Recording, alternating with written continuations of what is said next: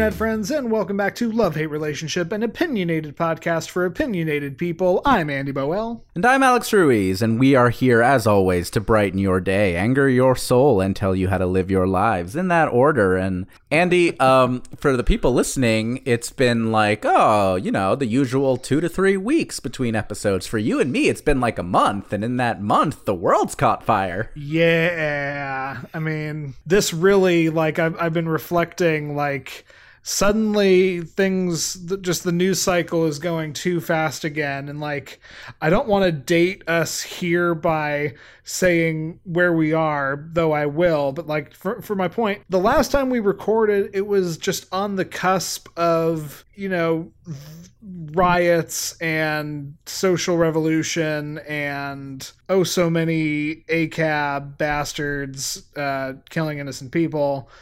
And yeah, it's been like a month. It feels like it's been like 3.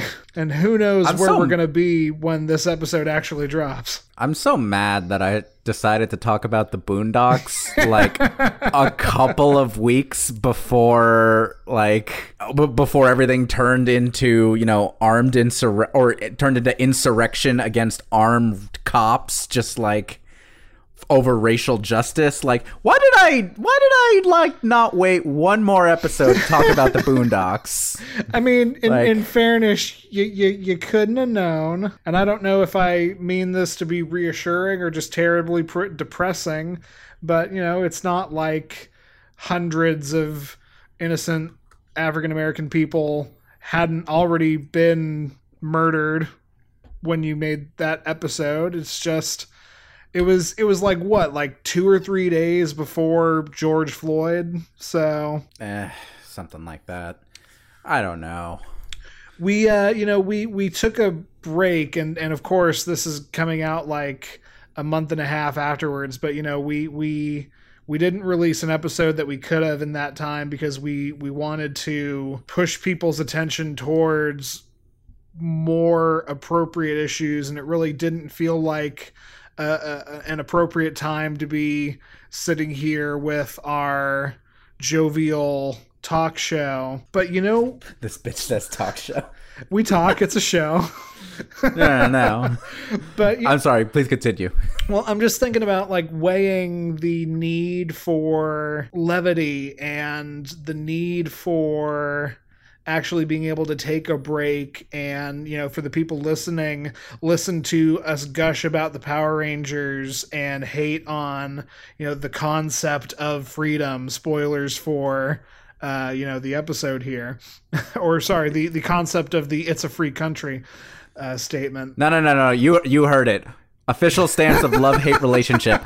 We hate freedom. Freedom is bullshit.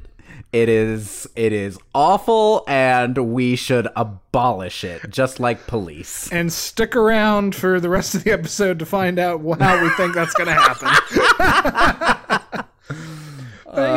It's also for you and me. It's also being able to talk and laugh and make jokes and stuff. The past month really just feels like it's been a friggin' semester, and.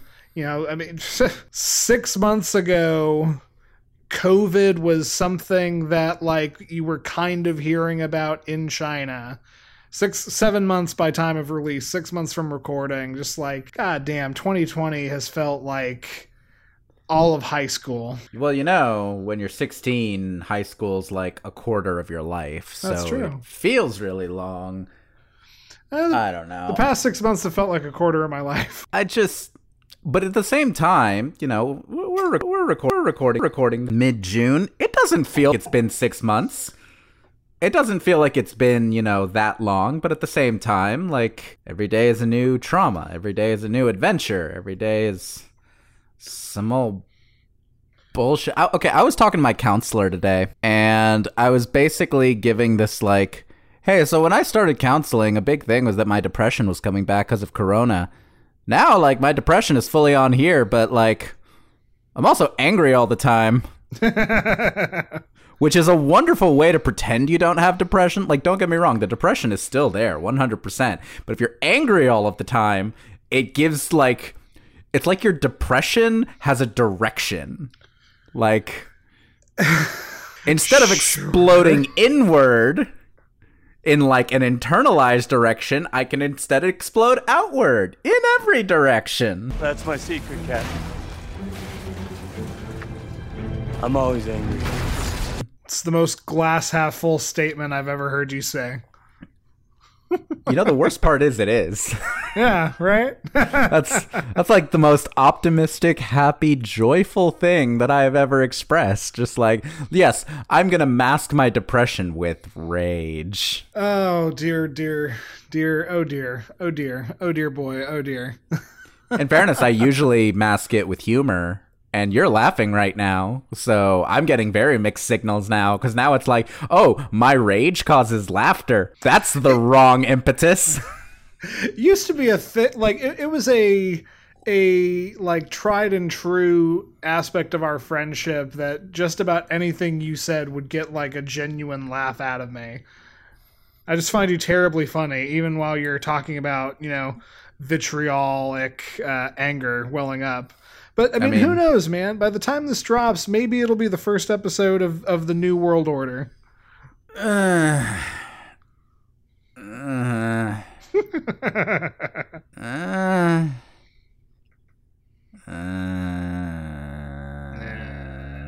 You know what? You know, I wanted to say, I've been reflecting on this. I think the reason it all feels so weird, and time especially feels so just vague and nebulous, the news cycle actually managed to stop for like 4 or 5 weeks, where it was just nothing but COVID. Here's what's happening with Italy in regards to COVID. Here's what we're locking down. We're shutting everything down. COVID. And then, like, you know, as the country started to reopen, the news cycle came back, and we, you know, very quickly fell into a resurgence of revolution. And, you know, now we're getting really back into the point where it's like, oh, so and so's a pedophile. Okay, old news. So, you know, we went through this space where nothing was happening, and now we're slamming back into the new story of the half week point. So I think that's why time just feels weird. Sure. I mean, and something I'm prepared to like, I'm sitting here watching the current moment and going, all right, if this ends up in a history book, which is, to me, always a questionable remark, just because you never know who's going to end up writing those history books. Fuck you, Texas.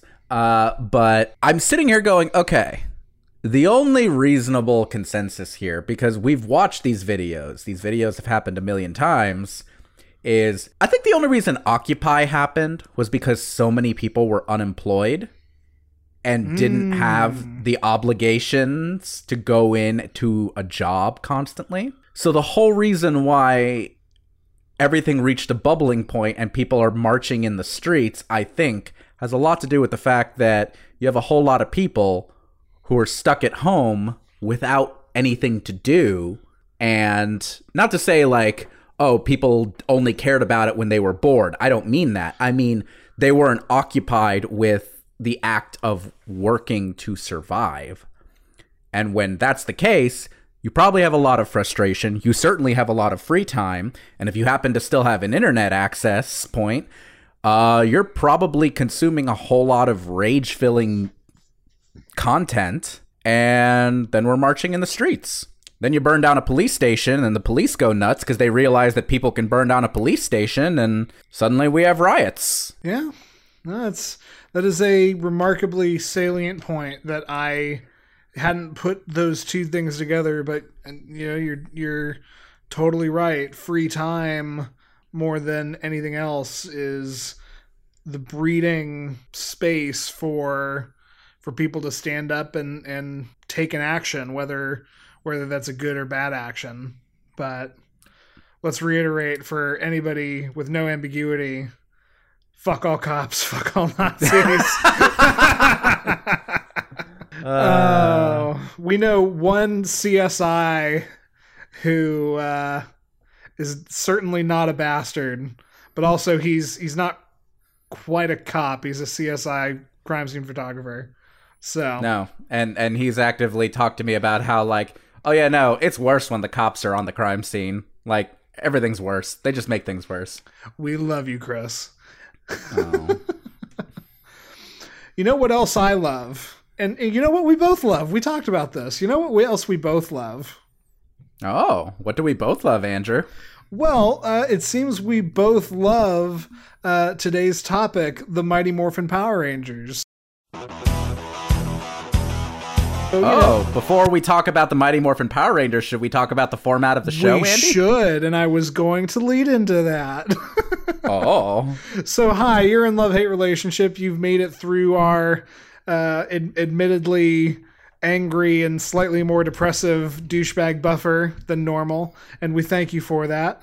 And so now we're going to get into the format of the show. Every episode, one of us talks about something we love. This time, I'm bringing it to the table.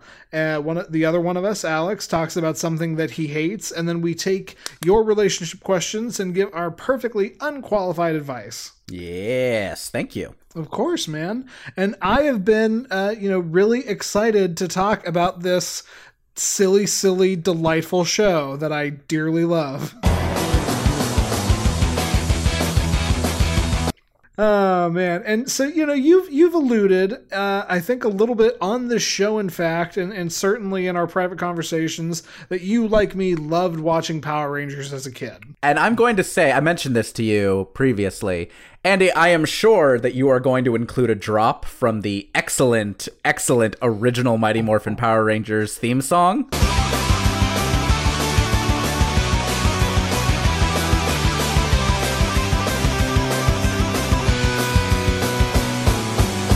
And my mother listens to this show. My dad occasionally listens to this show. My sister sometimes listens to this show. And I guarantee all three of them will have full body eye rolls, if not outright convulsions, at the sound of that theme song. Because all of them will flash back to when I was 5 years old and needed to be home at 5 p.m. to watch Mighty Morphin Power Rangers, or the entire world was going to blow up. Well, I'm sorry for the war flashbacks I'm giving your family. But yeah, that's a fascinating point for me, at least. And granted, this is the difference between like cable in Colorado versus cable in Florida. Power Rangers was a morning thing. Like, I would watch it like early ass in the morning before going to school every day. Yeah, no. See, the reruns for me were on at 5 p.m.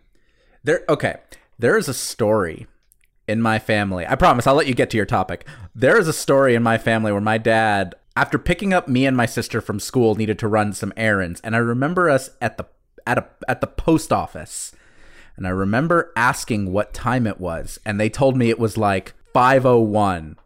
And I had a screaming tantrum in the parking lot of this post office because I was not home to watch a rerun. I had already seen it. New episodes were on Saturdays.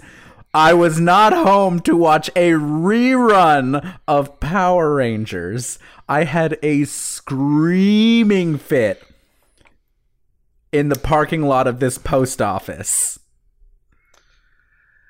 I don't think it ever got that bad for me, though. I will share my dark little kid Power Rangers moment a little later on. Oh, please do.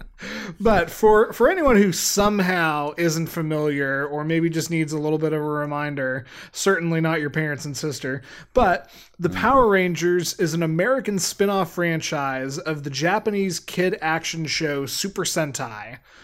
Starting in America, at least, in 1994, the franchise continues to this day with a new spin-off series releasing every year or so, almost always borrowing action footage from a different Japanese counterpart show. And, naturally, most people our age will lean and think about the Mighty Morphin Power Rangers series, which was the first And I think the bulk of our discussion is going to center around that.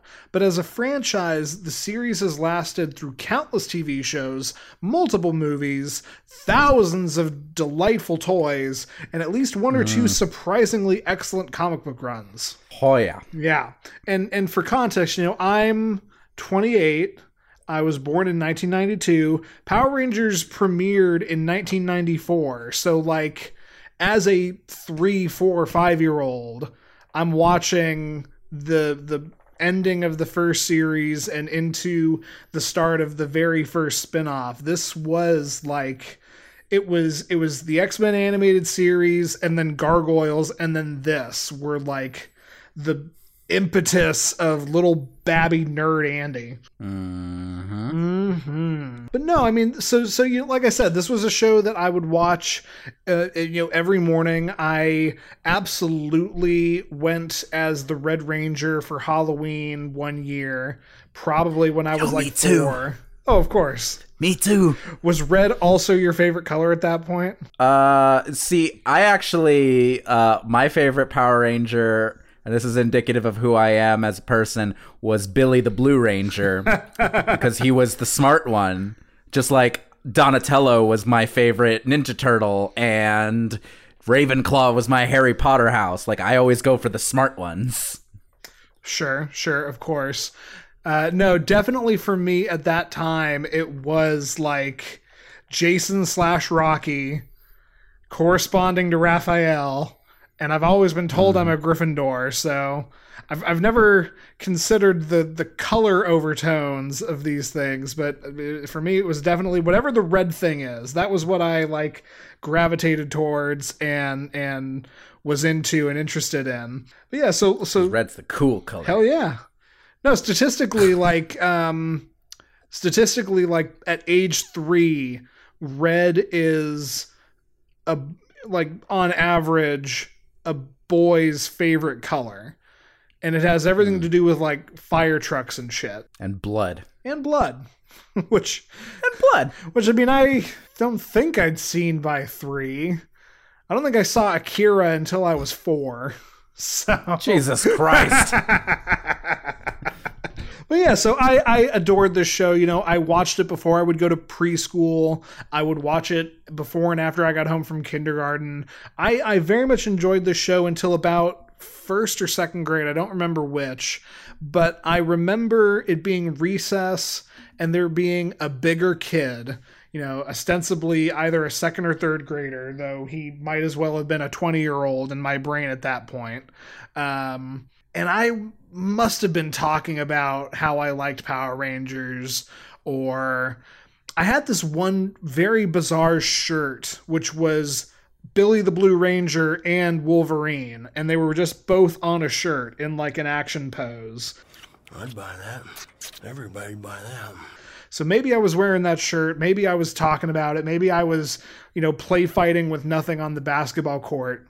And this older kid just starts totally mocking me, bullying me for liking the Potty Rangers. And I think about that moment to this day. I can recall it like nothing, because I think that was the first time I was ever like shamed for liking something. That was the first time anybody ever took a thing I liked and put a mocking, turn of phrase on it. And it just broke me. It broke something in me. As soon as that kid laughed at me for liking the Potty Rangers, I was done with them for years. It's awful.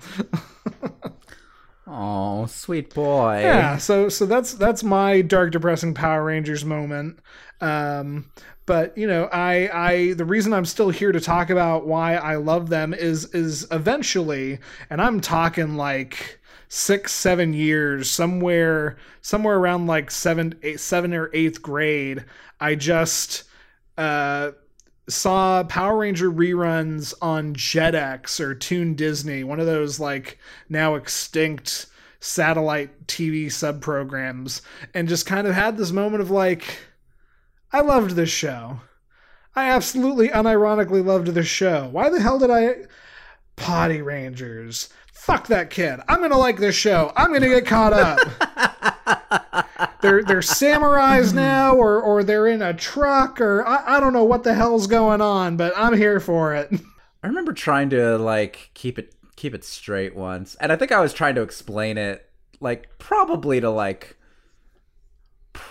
my mom or something, but I was like, okay, so that first they had they were dinosaur based, then they kept the dinosaur costumes, but they moved over to like dragon zords, and they had dragons, and then after that they scrapped those and they were ninjas, so they still had the dinosaur outfits, but they also had ninja outfits. Then they had the Aztec warrior zords, and that one was a little weird because there were only 4 Zords, and the Pink and the White Ranger shared, which didn't make a lot of sense.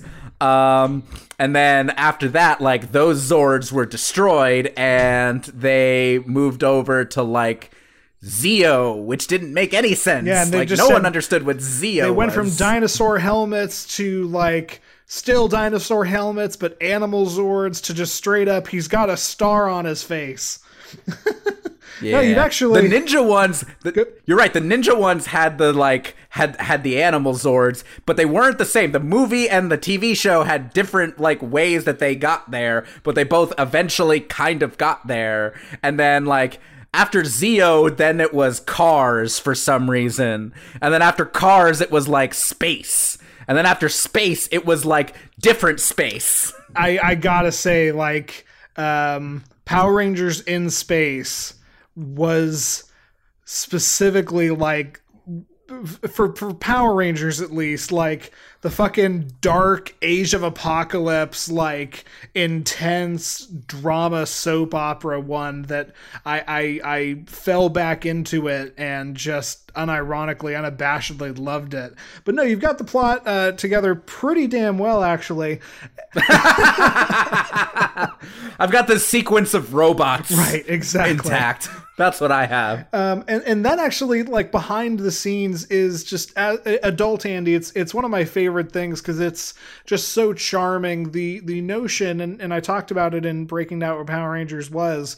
It was always like half of it was filmed in California or wherever, and that was the part where you actually had your actors, and you had Jason and Tommy and Billy and Trini and Kimberly.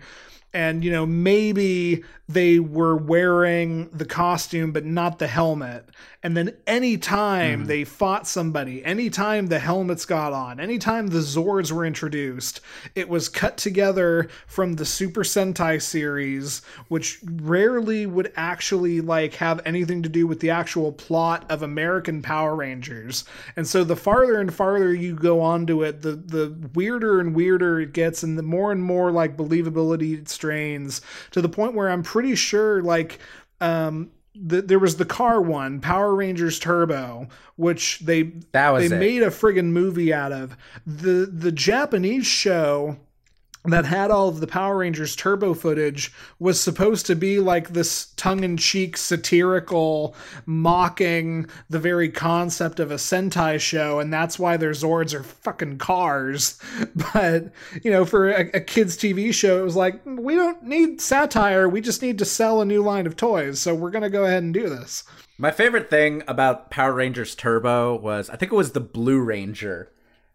For some reason, the Blue Ranger was a 12-year-old kid. Yep. And part of his transformation was, after his costume was on, his body would turn into an adult body. And I was like, this is priming me for, like, Legend of Zelda Ocarina of Time. Like, suddenly my child character is a full-sized adult for no real good reason other than that's just what the magic does. Right.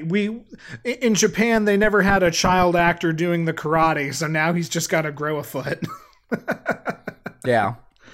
No, I love it. And, like, I really look on, especially the Mighty Morphin stuff, which I think really just is like, ask 99 people what they think of with Power Rangers, and they'll say something about Mighty Morphin. I look back on that fondly. That was this, you know, deep piece of nostalgia for me. Kimberly, Amy Jo Johnson, was my first, like, real human crush. It was formative, you know? Andy, did you ever see a terrible TV movie with Amy Jo Johnson called Susie Q? If you're talking about Susie Q, I was about to say, it was certainly not terrible, and I wore down the goddamn VCR tape. I'm sure you did. You know exactly. For those of you who don't know, like, Amy Jo Johnson played the Pink Power Ranger, but she was also in a made-for-TV movie called Susie Q.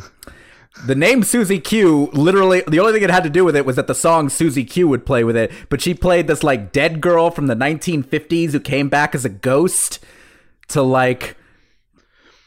get her, I don't even remember, like, get her prom date. Yeah, a dude found her locket and her spirit was in the locket, and like the thing she needed to do to be at peace was like they needed to see that her parents were well off or something like that. I'm also fuzzy on Susie Q, except for the seminal part where she rips up her 50s prom dress into something a little bit more skin tight and revealing. And as a kindergartner, I was like, I don't know why I like this, but I love this. Oh no. Oh no. Oh man, yes, Susie Q is the other reason that Amy Jo Johnson is my first crush. Oh god, she's on like one of those like CSI or NCIS shows. She's now. A sniper. I know exactly what you're talking about. I think the show is called Flashpoint or something totally generic, but the whole point is it's like a friggin' sniper team, but it's totally formulaic. So yeah, the Pink Power Ranger now plays a sniper on a Canadian like crime show. Jesus Christ. I mean, Jason David Frank fights MMA and comes back sometimes for the TV show, so it's a living. And speaking of it, Jason David Frank is one of the other, of course, most memorable parts of Power Rangers. The original Green Ranger and then / the White Ranger. You know, it was always... And then eventually the Red Ranger. Eventually the Red Ranger, and then eventually a Black Ranger, and then eventually like a White Ranger. Like, Jason David Frank very much had a, fuck it, I'll be the face of the franchise kind of mentality before going off to be a legit MMA fighter. And that is just one of the most, like, delightful things to me is he just decided, I'll be the glue that holds all this together, because why the hell not? It's so good. Yeah. I distinctly remember. Okay, so I mentioned the chronology there. There was Power Rangers in Space, and then I think it was Power Rangers Galaxy. And the thing of it was, all the way up to Power Rangers in Space, it was, granted, the cast kept changing as, like, Rangers left and came back and, like, switched out. But it was still one chronology with, like, Alpha and Zordon. And, like, yes, the villains would change, but it was still, like, one continuous story all the way through Power Rangers in Space. And then, pointedly, at the end, like, at the end of Power Rangers in Space, they, like, revealed themselves. Bulk and Skull, who were, like, their school bullies, who, like, knew who they were as far as, like, people, but...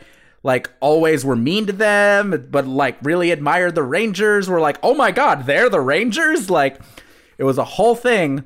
And then the next season was Power Rangers Galaxy with a brand new cast and a brand new storyline. And I was like, fuck this. I hate it. I hate it. I watched, like, the first 2 episodes of that, and I was like, no, you don't have Zordon, you don't have Alpha, you don't have Tommy, you don't have any of the people I care about. Fuck you, Power Rangers, I'm done with you. And then I heard years later that Jason David Frank came back to play Tommy, and I was like, what the fuck are you talking about? They started a brand new continuity. That doesn't make any sense. Because I'm awful? I wouldn't say awful. I mean, you appreciate continuity. You and I both listen to a fucking X-Men podcast. Like... It's true. But yes, also you're correct. And I think about it now, like, I didn't even mention them in my notes. I think from a pure, like, the most episodes belong to blank it's got to be Bulk and Skull, because they sat through like 6 or 7 seasons while the rest of the actual Rangers swapped out. And they were in every single episode. There were episodes where the Power Rangers went to whole other planets and they still checked in with Bulk and Skull. At one point, Bulk and Skull were turned into monkeys or chimpanzees, and it still had their voices. So even though you didn't see the actual actors, their voices were in it. One of my absolute favorite things, and I forget how I know this, the guy who played Skull, and I just looked at it now, the actor's name is Jason Narvey. I found out somehow that he was like the head drama teacher at some college in like Indiana or something. So I just imagine, he's trying to be an actual thespian, trying to be collegiate and studious and teach a class, and he has to start every semester being like, yes, I was Skull in the Power Rangers. No, I will not sign the poster. Moving on to Shakespeare. Oh man. Yeah. I mean, that's like when I watch Brooklyn Nine-Nine and I watch Andre Braugher and I'm like, you are a classically trained Shakespearean actor and you just had to make a fart joke. Oh. And yes, I understand that you're probably having the time of your life on this show. You look like you're having the time of your life on this show. But you were King Lear. And you just made a fart joke. That's fair. It's very fair. Though if Patrick Stewart has shown us anything, it's that like classically trained Shakespearean actors, once you finally get them to let their hair down, and I understand Patrick Stewart's a bad example for that expression.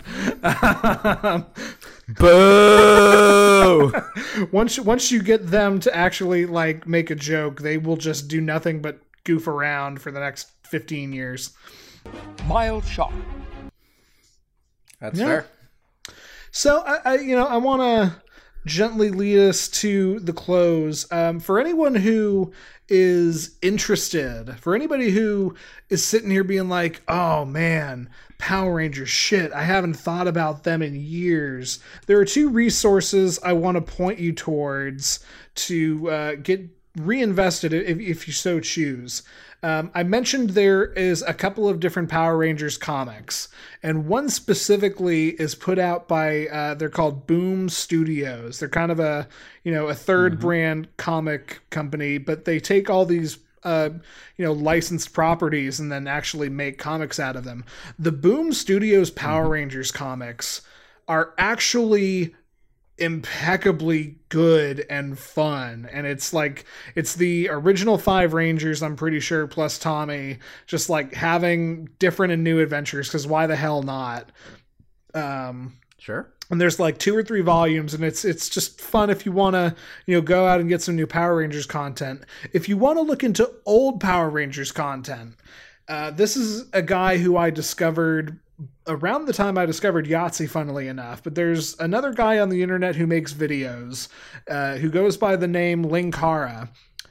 He was a guy who contributed to the Nostalgia Critic, if that name rings a bell for anybody out there. Linkara has a series of videos which is literally just like the explained chronology of the Power Rangers, going series by series. I looked it up in research for this. The guy's got over 100 videos, and it's just like the first 5 of them are breaking down the Mighty Morphin era, and then going into Zeo, and then going into Lightspeed, and then going into In Space. And they're actually really like enjoyable. I'm definitely going to catch back up on them a little later on, in the week. But if you want to get a taste of Power Rangers without actually having to watch the admittedly repetitive and silly episodes, I very much recommend that. And we'll throw a YouTube link in the show notes. We absolutely will. Real quick, before we go to the next segment, because it just popped in my head. Did you see the reboot movie, and what did you think of it? I did not see the reboot movie. but that didn't have so much to do with not being interested as just, I think that came out during a particularly busy couple of months for me, and I haven't tracked it down. I was very much here for, oh God, what's her last name? The Elizabeth. The one... Elizabeth Banks. I was very much here for Elizabeth Banks as Rita Repulsa, and the bully from Stranger Things is the Red Ranger. Mm-hmm. I'm aware of that. Yep. I have not seen the movie, but I've been meaning to. Have you seen it? I have seen it. I will tell you, if you're looking for it to adhere to the old continuity, if that's important to you, it will disappoint you. That said, if you're just looking for something that kind of vaguely resembles Power Rangers, but is kind of fun and different and a new updated take, I actually really enjoyed it. Like, I thought it was a solid movie on its own. You just have to divorce yourself from most of the Power Rangers, like, lore that you already know. That's fair. I'm much more interested in something that actually manages to, capture at least a little bit of the spirit. I like it a lot. Like, they definitely present it like Jason is, more of a troubled teen. Trini is queer. Billy is a, black man who also may or may not have, I think they present him as being maybe on the spectrum. Gotcha. They'd make some changes that definitely make it feel fresher and have some different takes, and it makes a different statement. Also, Bryan Cranston as Zordon, and Bill Hader voices Alpha. I'm not mad at anything you just said, so I think I'm going to have to track this down now. I recommend it. It's a lot of fun. You have to approach it from this is fun. It's a lot of fun. I'm down for it. Thank you, man. So yeah, check out the Power Rangers movie and then go watch some internet videos. Sweet. Shall we move forward? Heck yeah. Okay. Closing in on the 40-minute mark. Let's see how this episode goes. This is pretty damn standard for us. I think we're a couple minutes ahead. Shut the fuck up. Okay. So, from your very lovely, wonderful, nostalgic love, Andy, I want to bring us to something resembling current events-ish, and just kind of a piss-off, a real big piss-off. So before I get into the details of it, I usually like to start with a question, and I'm kind of going to ask a question of you, but I want to set this up. So this topic that I'm about to get into was actually recommended by friend of the show, David. And he sent me a message in his recommendation, and I want to read it to you, Andy, and I want to get your reaction to it. Sure. So this is from friend of the show, David. Hey, David, you're awesome. I love you. Love you, buddy. And for context, David works in a store in a suburban, rural Florida area. Not quite the suburbs, not quite the rural area. I had 2 customers bitching about the one-way directional aisles while I was stocking shelves. One of them pointed out that they do not have to follow them, and the other turned and looked at me, parentheses, I had not been part of this conversation, parentheses closed, and said, quote, if anybody tells me to, I just tell them to fuck off. I won't let their fear impede my freedoms. End quote. Can I get your reaction to that very brief, kind of just couple of sentences story from David? Yeah, and my first impulse when I read this in the notes, I very much hate the fact that it was a pointed statement at David. I realize I'm not as close a friend as you are. I don't know David's ethnicity, but David White. David, German and Norwegian. Okay, but somehow is darker than I am, so fair enough. Okay, well, in any case, I don't like the antagonism. I don't like the inclusion of, basically looking at a store employee and saying, "Try me, motherfucker." And I do understand that, David could certainly kick my ass 5 different ways, and I'm sure is incredibly capable in a fight. And yet my gut reaction was, I really hate that these two schmucks were basically, threatening our friend. And I won't let their fear impede on my freedoms is such that is a Blue Lives Matter statement if I ever heard one. Yeah, you're not wrong. That is a Blue Lives Matter Facebook post that has a minion on it, if I ever heard one in a statement. Jesus Christ. Oh, fuck. That's a whole identity. You might be a redneck. Okay, I'll take it. Thank you.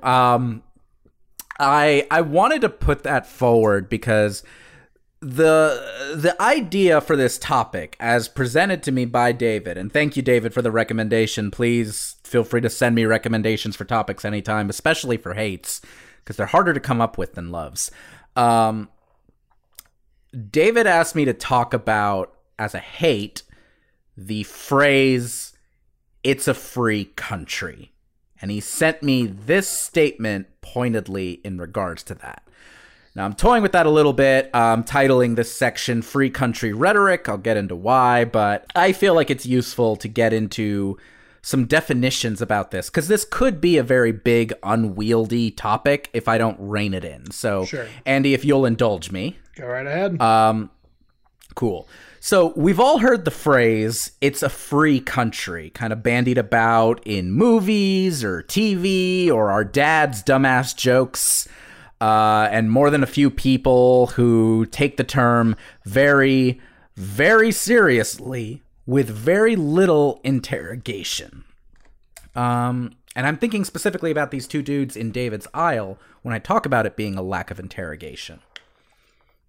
So on our last episode, where, we were talking about COVID consumerism and such, right, and the economy, our conversation kind of veered into a discussion about American exceptionalism.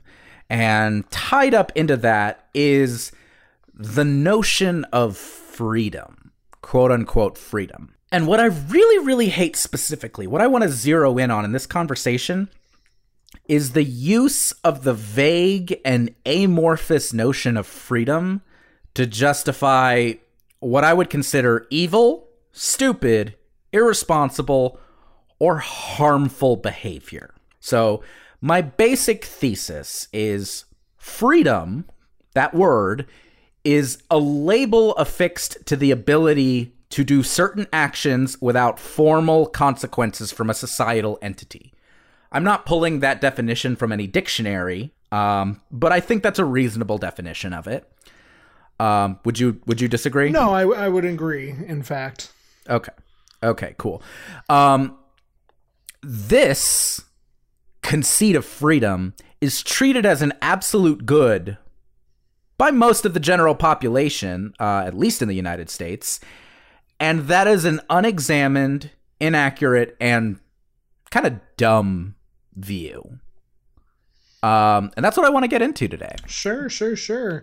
I've been thinking about a quote that I heard in high school ever since we talked about what we were going to discuss today. And I'm not quite sure if this is the originator, but the internet is telling me that a guy named Oliver Wendell Holmes once said, "My right to swing my fist ends where your nose begins." And I'm Googling Oliver Wendell Holmes. That name sounds familiar. I really hope he's not a Nazi or like some old Confederate general. You might be a redneck. Former Associate Justice of the Supreme Court of the United States. Okay, I'll take it. Originally, at least Oliver Wendell Holmes Jr. Oliver Wendell Holmes Sr. was apparently an American physician and poet. Oh, well, there you go. That's why he, said such an interesting turn of phrase. I'll still take poet. For some reason, like, I had it in my head that Teddy Roosevelt said this, and that's clearly not the case. But, I've been thinking about this quote a lot. My right to swing my fist ends where your nose begins. And it feels like the people in David's store would argue that it is simply their right to swing their fist, and who gives a shit where your face is in relation to that. Sure. The classic argument or the classic phrase that gets thrown around a lot, I feel, is you have free speech, but you can't yell fire in a crowded theater. Sure. Yeah.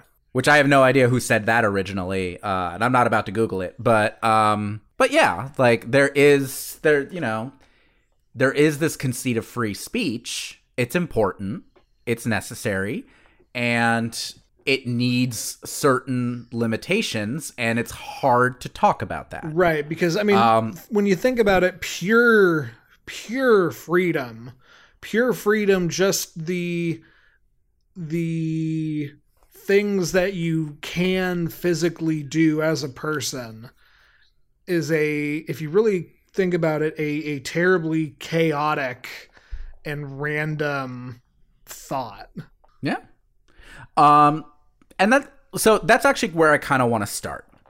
So the very notion that I am criticizing the concept of freedom automatically gets certain, I'm going to politely call them reactions. This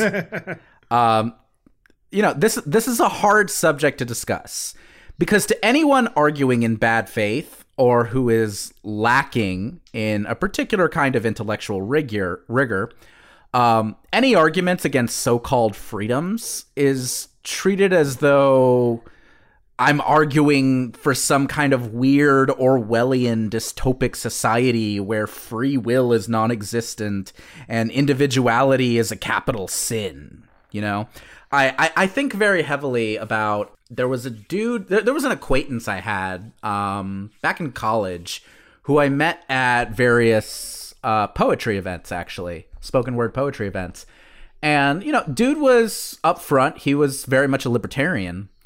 And I remember, he unfriended me on Facebook at some point.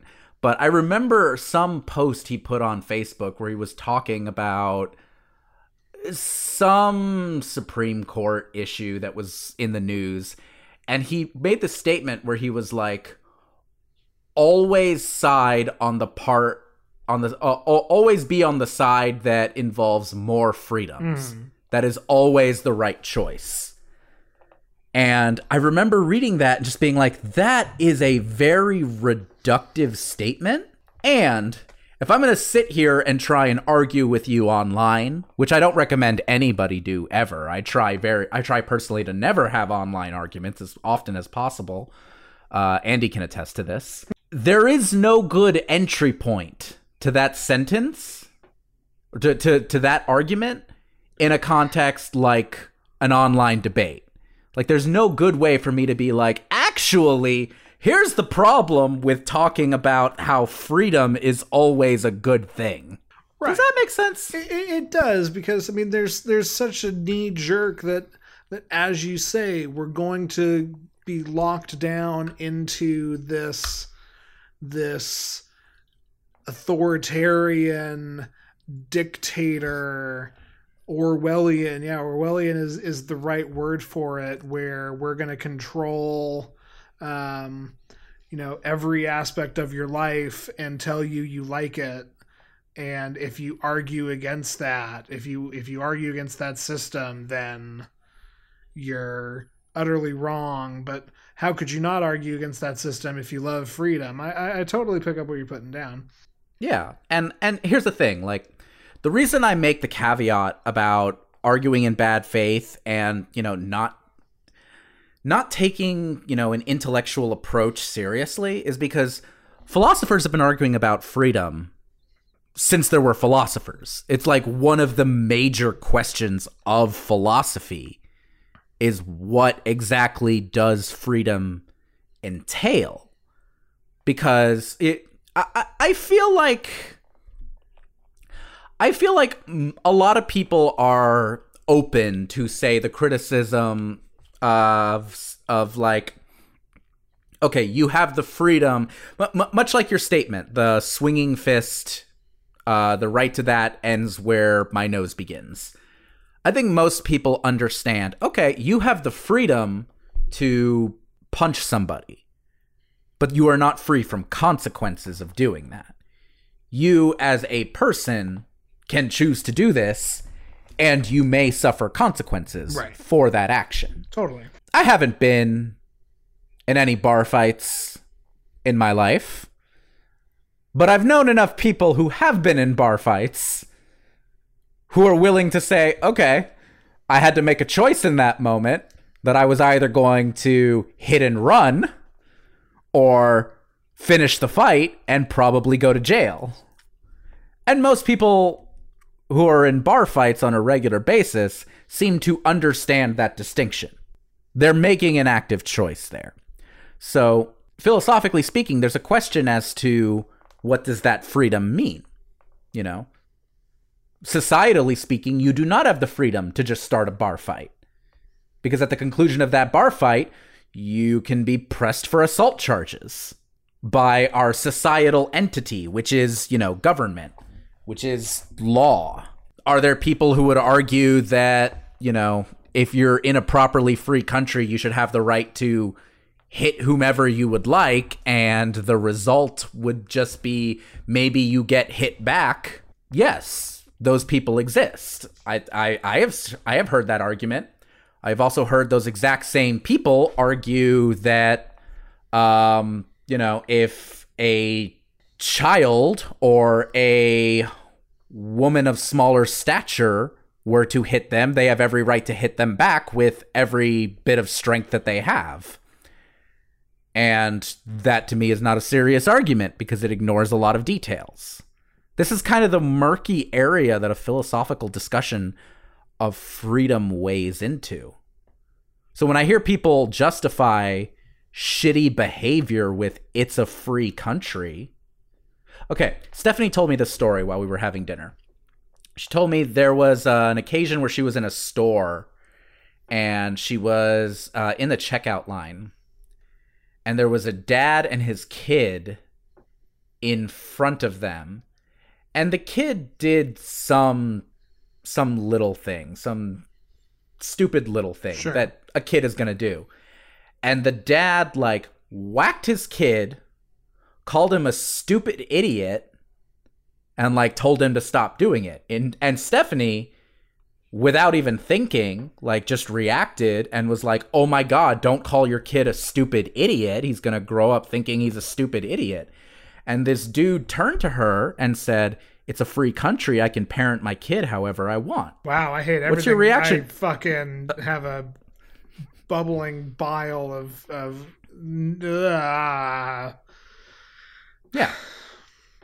And to think about it, and sure, it is a free country, but if you lack the social responsibility to adhere to something that is what I perceive better, the consequences are not even just your own, but you know, you raise somebody who's potentially going to be damaged in a way that repeats the cycle. You do that. Every 1,000th person in America is a shitty parent, and it's just going to continue a mostly shitty cycle of child-parent interactions. I mean, yes, there is no law against whacking your kid and calling him a stupid idiot. I mean, there's laws about whacking your kids, but you know what I mean. But that doesn't mean you should do it. And it's hard because it becomes subjective over what is the best way. Let me give you a darker example, or what I consider to be a darker example, because this is something I think this is something I've legitimately thought about, because, you know, I've never made any bones about my politics on this show. I don't like unnecessary governmental restrictions on civil liberties. One of those civil liberties that I take extremely seriously is free practice of religion. That is very important to me. I don't have a religion, but it's extremely important to me. Andy, are you familiar with the Christian Science movement? Vaguely. There was a Christian Science library in Orlando. Butterfly in the sky. Okay. So I'm not going to get into the details and history of Christian Science as a religion. All you need to know is that it is a very, very extreme sect of Christianity. And one of their tenets is that they do not believe in blood transfusions. They do not believe in organ replacements. Okay. They believe that that is against God. Now, if you are an adult and you are a Christian Scientist and you say, because of my religion, I know that I need a new kidney to survive, and because of my religion, I am choosing to turn down that surgery. I am choosing to end my life rather than accept that surgery and accept a transplant for a kidney because it is against my religion. I would argue that adult making that decision has every right to do that. Sure, and I see where you're going with this. Yeah. My problem is when you get kids raised in that religion and their parents decide, no, my child is a Christian scientist. I don't care that my child has leukemia. They're not getting a bone marrow transplant. Better that my child die than go against their religion. Sure, and it's not even the Christian Science movement, or not even just the Christian Science movement. John Travolta's son famously died because Scientology said he couldn't have his anti-seizure medication. And we don't even have to point to religion in this way. Just, you talked about it in your written notes to me. Think about the anti-vaxxer movement. And that's absolutely a thing there as well. I think the reason I bring up Christian Scientists is because I fully believe, I would legitimately go to a demonstration for defending religious liberty.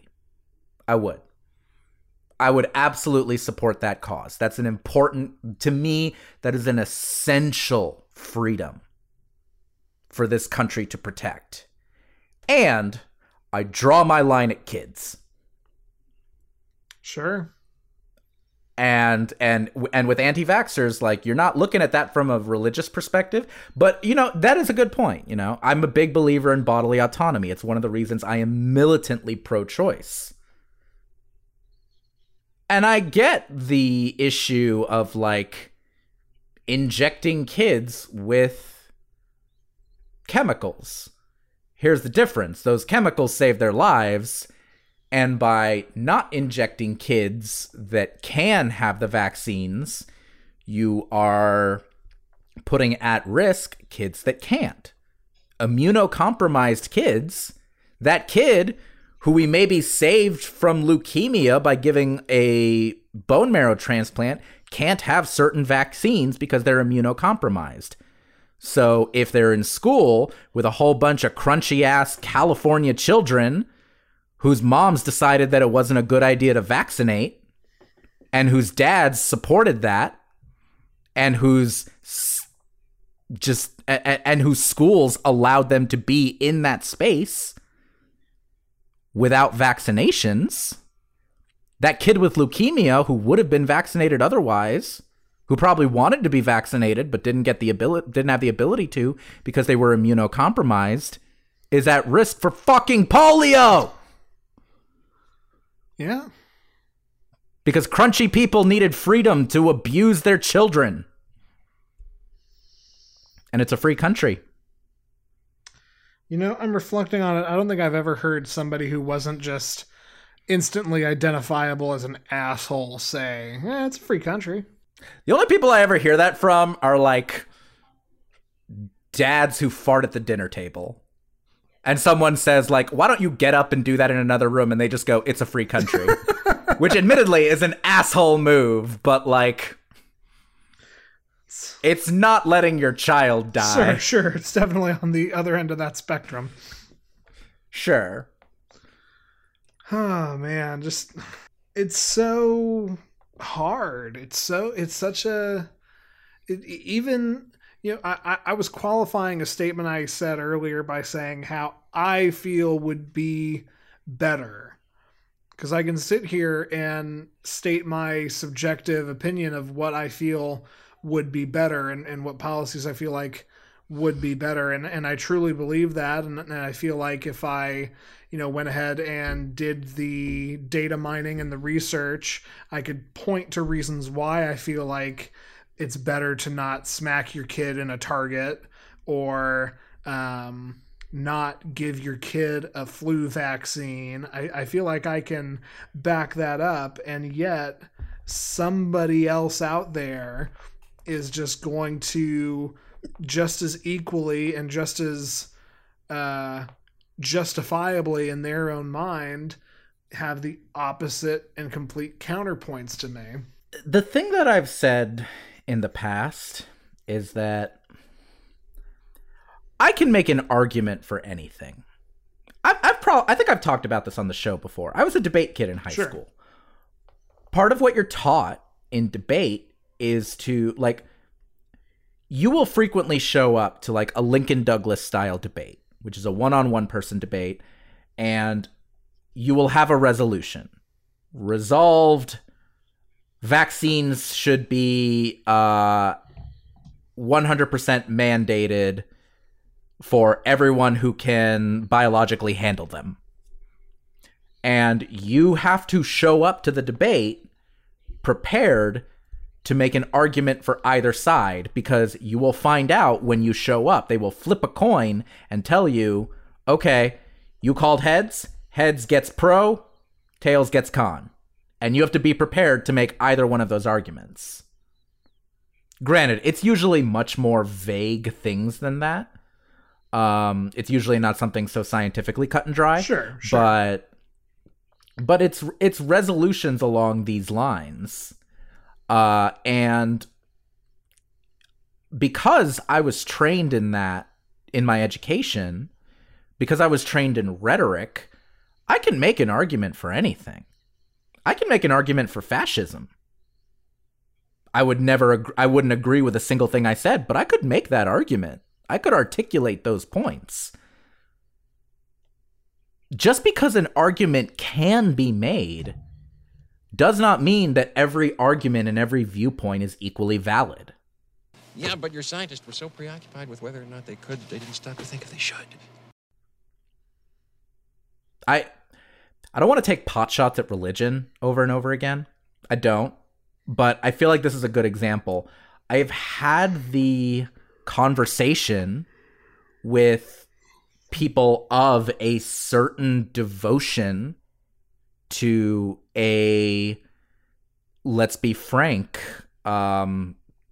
evangelical Christian bent and viewpoint, who have said to me, well, without religion, there is no such thing as a moral absolute, as an ethical absolute. And if there's no such thing as an ethical absolute, there's no such thing as right and wrong. So there's an argument that you can do anything you want, and it's equally justifiable. And I hear that, and I go, I can make that argument for you. I get every point you're about to make, and I would argue that's invalid. Any question can have an argument. The point is to get the best argument you can, the best point that you can, the best viewpoint that you can. Because just because I can make an argument for fascism or the right to kill anybody who just pisses me off by cutting me off in traffic, or stealing, or whatever ethical thing you decide that you want to ban or make illegal or make a problem, doesn't mean that every one of those arguments is equally fucking valid. You have to have the actual debate. You have to have the argument. Yeah, that's what we have, elected Supreme Court officials for. And Even that sometimes fails us. But that's what Solomon and the kings of old and Confucius and like you said, philosophers for time memorandum have been like trying to figure this thing out. And I think we can point to a quality about where the line in freedoms is. The word social responsibility has been flittering around my head. And I think you are free to do anything until, and this ties all the way back into my first point of my fist in your nose. You are free to do something until it causes harm onto others.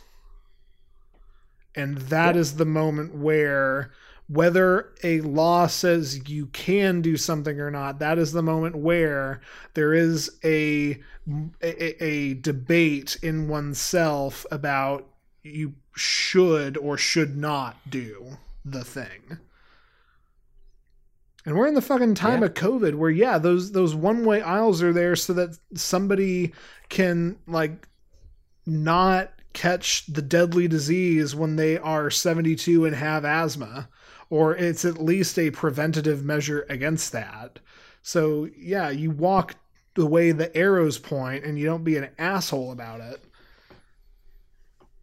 Yeah, I know. I'm absolutely with you, because those two assholes in the store,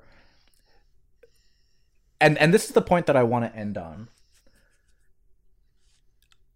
Do I think that there should be some kind of regulatory enforcement of the directions in the aisles? I have my qualms about that, especially because I understand, and I don't think if you're reading the news right now even badly, there isn't you don't understand this argument.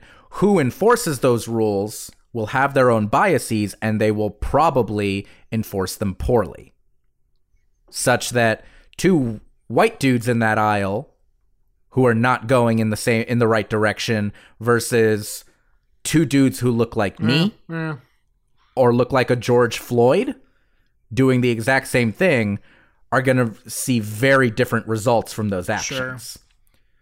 So I think there's an argument to be had about what the response is.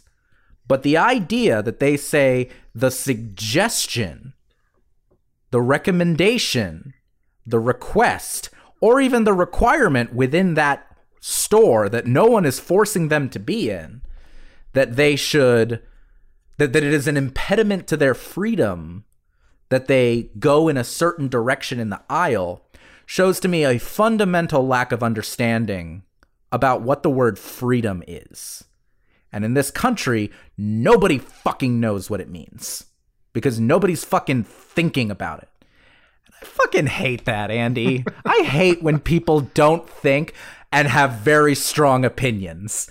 I love a strong opinion. I love a good debate. But I don't want to have it with people who aren't thinking about what the fuck they're saying when they use a phrase like, I won't let their fear impede on my freedom, or it's a free country. I can parent my kid how I want.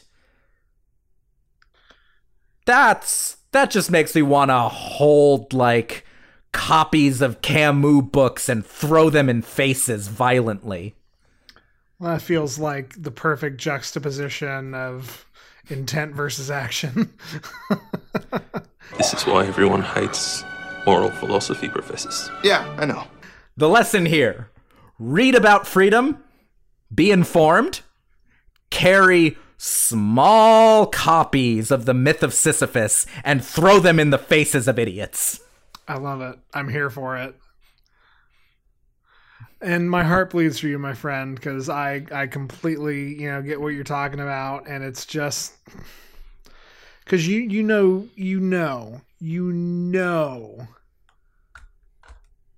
if, and part of me feels like I should be saying when, but if either of those two guys gets COVID and gets laid up and gets put in a fucking iron lung or gets their leg amputated, which is a possibility with this disease, they're going to be lamenting their situation. And they're certainly not going to be sitting there being like, well, you know what? It was my right to walk the other way and cough in that person's face and have them cough in mine. So, got to stick to your morals.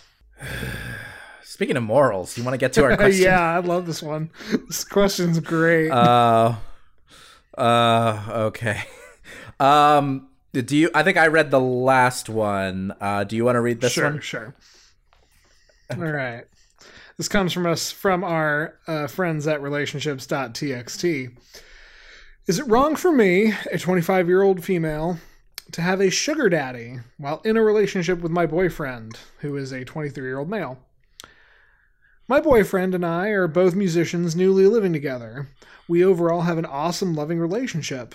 Today, someone emailed me saying that they came across my Instagram page and wanted to be my sugar daddy, giving me money and gifts in exchange for long conversations. I was completely transparent with my boyfriend, named Kyle, whether that's the real name or not, I don't know. As soon as I received the message and I showed him the email, I would never send any inappropriate photos of any kind, nor would I speak in a dirty manner. I would only engage in appropriate conversations like that of a friend. I would never entertain anything inappropriate. At first, my boyfriend said that this was messed up and shut down the idea. He then said I would be allowed to do this if I outsourced to someone else to converse with the man and if Kyle got the boyfriend tax. He said he wanted 50-50. I personally think that Kyle getting 50% is a bit much considering he would be getting it for not doing anything. I also don't wish to outsource because I don't trust someone else to speak on behalf of me, and I don't need someone else knowing my business. Kyle asked if I would mind if the roles were reversed, and I said I would not mind him speaking to an older woman in a friendly basis in exchange for money and gifts if I knew about all of it. Am I wrong for not thinking it's a big deal to see what happens with talking to the man while keeping my boyfriend fully in the loop and giving him 50%?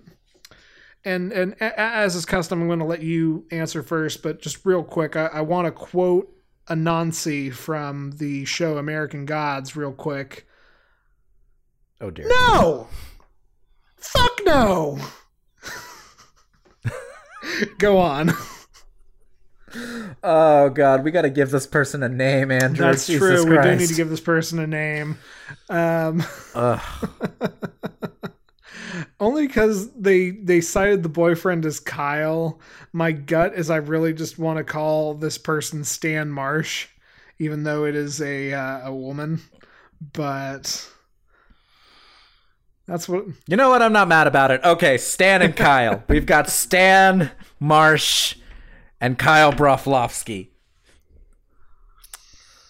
Because why the fuck not? Jesus Christ. Okay. So I'm starting with this one. Yes, I spoiled my thoughts on the matter, but you go ahead. Okay. I feel like I have to address two things here, Stan. First of all, hey, sugar daddy situation. If you think this is on the up and up, you're fully transparent about it. Your boyfriend is not like relationally uncomfortable with it. Okay. I'm fully down for you entering this sugar baby scenario. Like, that's totally cool. If he had objections, you say he had objections at the top. If he had objections, I think they would need to be a conversation, not an immediate shutdown. But I do think that there's something worthwhile to, giving consideration for your partner's feelings as you're, cultivating your relationship. Obviously, your body is yours. Your time is yours. You have full autonomy. And if you were to decide, no, I want to do this, you have a problem with it, fuck you, I'm leaving, that would be perfectly valid. If you were to decide, hey, I want my relationship to continue, my boyfriend has said he has a problem with this, I want to respect his comfort levels, I'm not going to do it, also valid. So that part, all good. What the fuck is this 50% bullshit? What the flying fuck is this 50%? Do y'all share finances? Do y'all have a shared bank account right now? Because you just said you're living together. That's all you said you're doing. And I'm assuming that you do not have shared bullshit. If your boyfriend needs to be bribed to be okay with this, your boyfriend, Stan, is a piece of shit. A horrible... Oh my god, I just realized we made Kyle Broflovsky, who is constantly mocked for being Jewish, and this boyfriend sounds greedy as fuck. Yeah. That was not intentional. Yeah, I'm regretting this. Yes.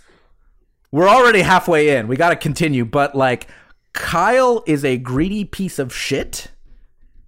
Not because we named him after a Jewish character, just independently of that, he is a greedy piece of shit, and he should not be entitled to a fucking cent of your money. And it's really problematic that he's like asking for that in order to be okay with this, especially because you are absolutely right. He's asking for a 50-50 split, but he's also asking that it be outsourced. I'm assuming he wants that outsourced to be paid, but if it's 50-50, I'm assuming he doesn't want his cut interfered with that. And you're right, he's doing absolutely jack shit for it. So I think you need to reassess some shit with Kyle, because he sounds kind of horrible in this situation.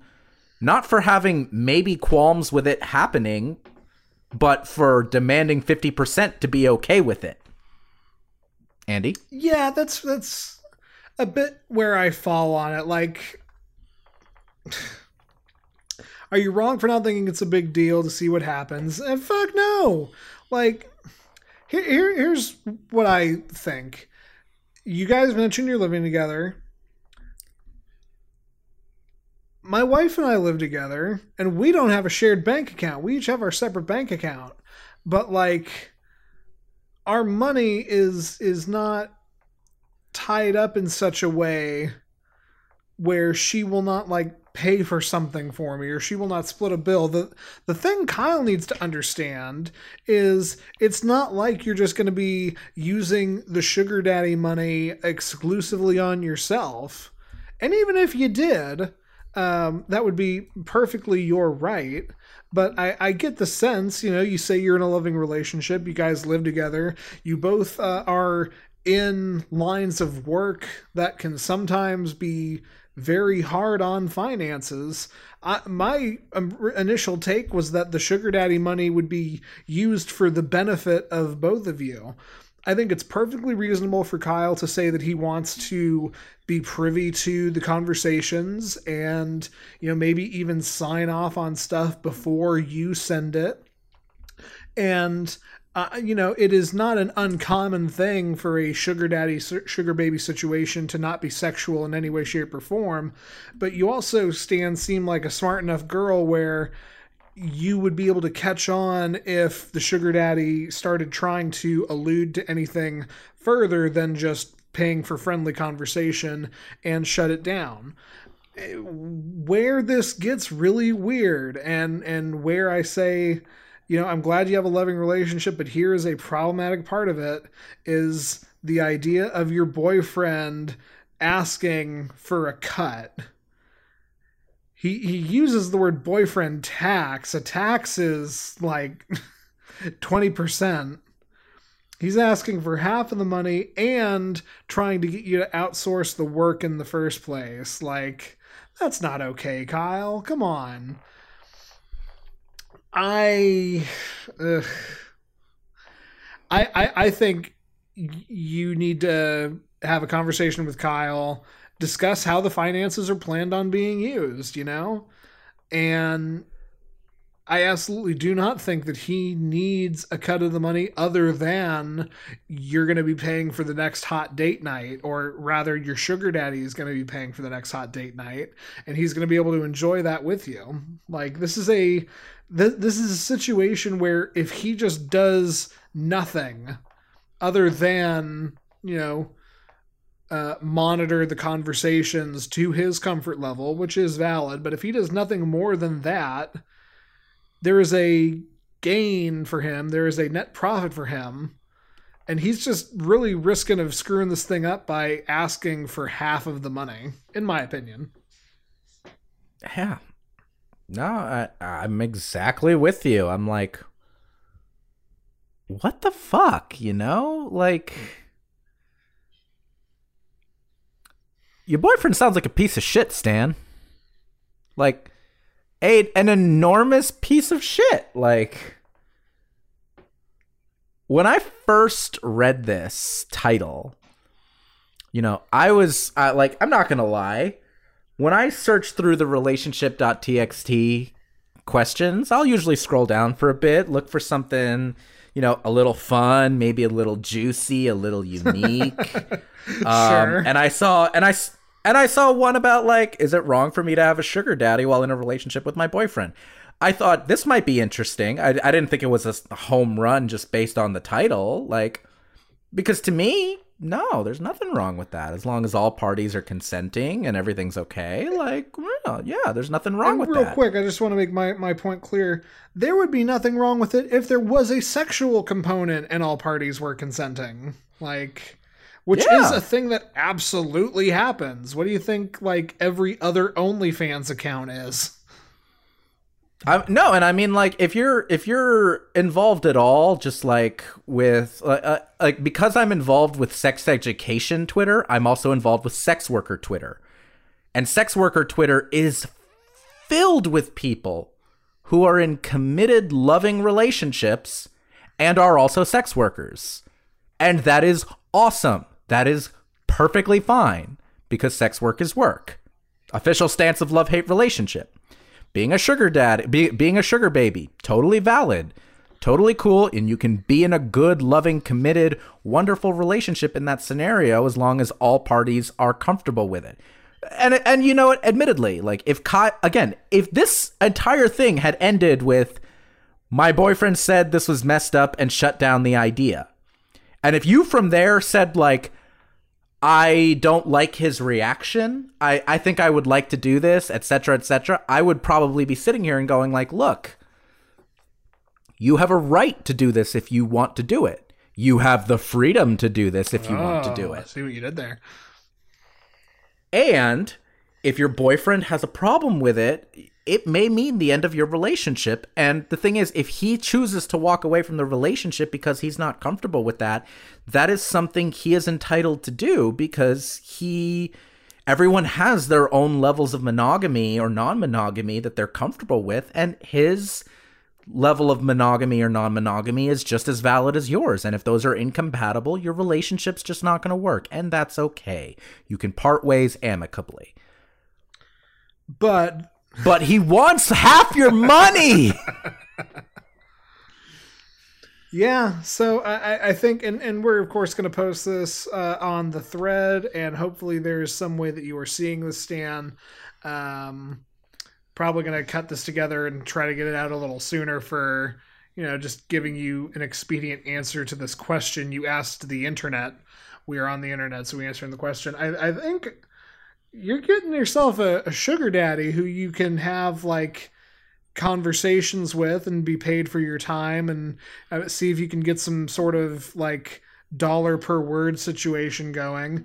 And you need to have a conversation with your awesome, loving relationship partner. Let him know he's really not being very awesome or loving by saying that I'm only okay with this if I get a cut. Either square up with you're not okay with it, and that is a different situation, or be okay with it and accept that that Kyle is going to, you know, financially benefit from this relationship in at least some way. But it's not his sugar daddy.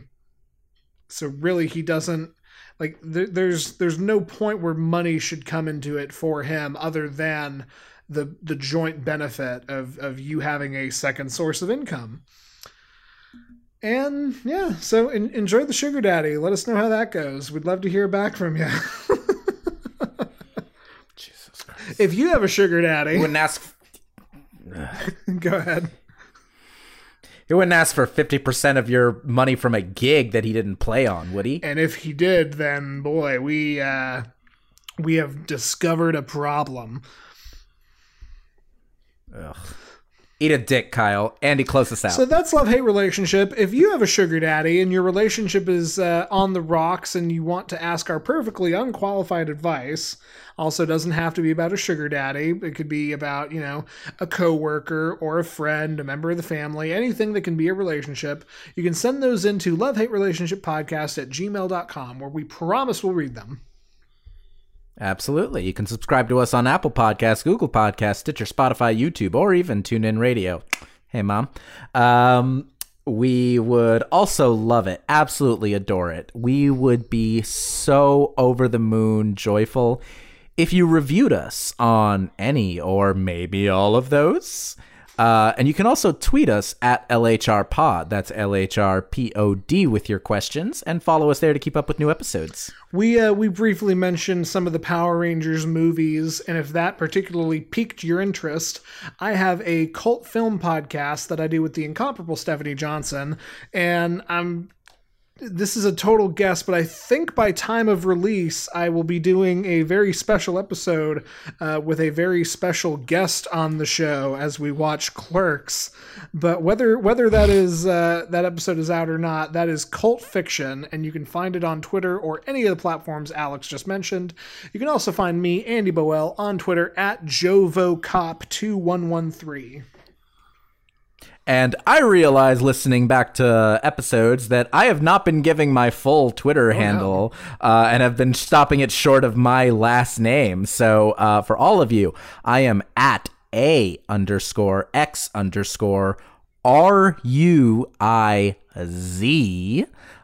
on Twitter and Instagram and TikTok. Please follow me on any or all of those.